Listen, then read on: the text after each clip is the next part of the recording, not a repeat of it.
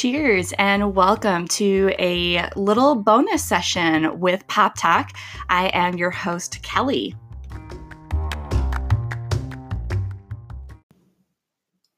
Today in our bonus session, we're going to talk a little bit more about that whiny employee. We all have them, whether you're a manager, an HR professional, or even just a peer, where it seems like no matter what you do, they won't grow up. And the reason why this is actually a bonus topic right now is because I had the realization this morning, that aha moment. I don't know how many of you out there are parents, but I have a 5.5-year-old, almost 6-year-old, and he's not afraid to let you know that.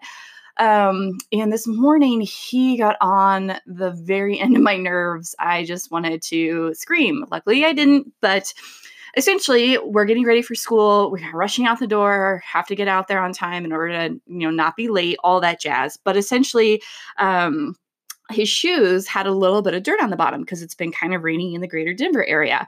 And I go ahead and clean them off and I say, put on your socks and shoes. Let's get ready to go. And he looks at the bottom and he freaks out. There's literally no dirt on them, maybe look a little scuffed up, but he gets all whiny and talks about, I'm not putting them on. They're dirty. They're not clean like you said. And I lost it. I was like, you need to go put on your shoes right now, but in your deep Batman voice that's like laying down the law, right? We all have that one voice where once you cross that line, you know it, right?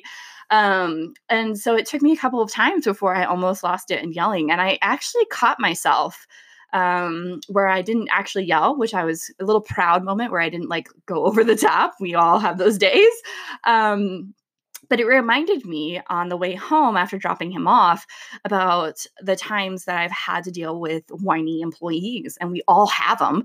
The people who always find the negative in every scenario or negate any type of positive situation, or they're just going, well, that might be good now, but it just means X, Y, and Z extra work for me or for you or whatever that might look like. And the reason why I wanted to bring this up is to kind of do what I did for you all, what I did for myself this morning, where I caught myself. And it's easy to put blame on that person constantly for getting on your nerves and, just making that impact on your day. But I'm offering kind of a call of action to, stop yourself in that track when you have that kind of employee coming at you, just being negative, and just kind of nip it in the bud. Just be like, look, I know that you have an opinion. I know that you feel this way, but I feel positive. Don't harp on my positivity right now, or don't be this person right now. And it might, they might scoff at it like, I can't believe they just said that, blah, blah, blah, blah, blah. But at the same time, they're looking for a reason to complain. And if you let that weigh in on you from an emotional burden, whether you're an HR professional and they're always coming to you and complaining and you're holding that, or even a manager, more often than not, you're holding those emotional burdens of your team members, especially those who do come to you and complain. And they could be completely legitimate complaints, or they could just be looking for something to complain about. But each time that you hear that as a professional, it keeps weighing on you. And so even though they might scoff at something or, really not be happy that you stood up for yourself, stop it, nip it in the bud. Just don't let it vibe into your overall positivity or in your celebration of something. So I think it's really a great way to just stop and check yourself before you blow up, because we do have to take care of ourselves as professionals. And we often forget about ourselves. We always put ourselves in the service of others, especially as managers or as HR professionals or as people operation professionals.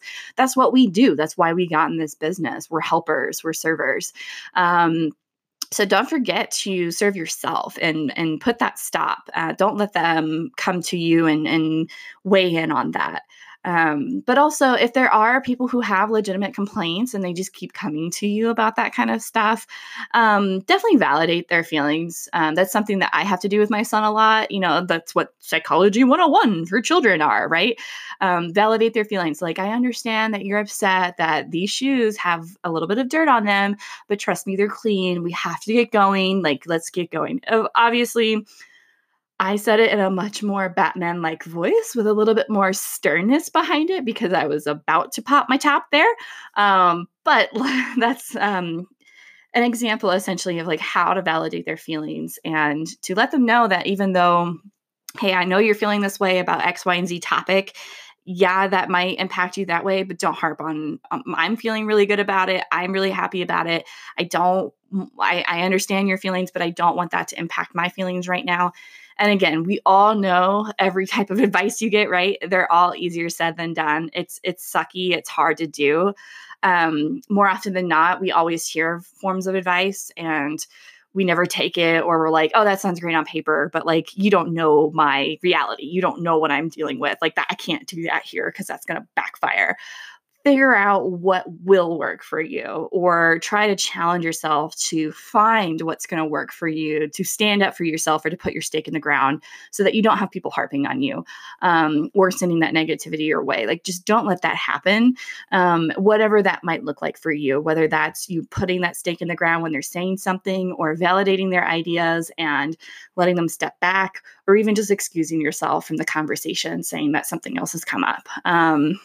Whatever that looks like for you, just make sure that sometime this week, if somebody comes at you in a negative manner, whether that is in the workplace or even like myself dealing with kids that are crazy in the morning times, just stand up for yourself, take care of yourself and your feelings and your vibes, and make sure that you bring that air of positivity for yourself throughout the rest of your day as you do that, and be proud of yourself that you do value your feelings or your vibes or your positivity in those moments, and that you stood up for those, because more often than not, you're not appreciating your own capabilities and your own effort that you put into every day because you are so focused on everyone else. So I just want you to keep thinking as you move forward throughout the day, to keep that in mind, that you are doing a really good job by standing up for yourself or putting your feelings out there, or even just taking that next step in pushing away that negativity and still reaffirming those feelings for others without like stepping on them. So with that in mind, have a great rest of your day. I know it's a little bit of a shorter clip, but the nice thing is that is why we have little bonus content. They're kind of random, but at the same time, hopefully they bring a smile to your face, like a little kid's tantrum that's over something completely stupid. Thanks. Cheers.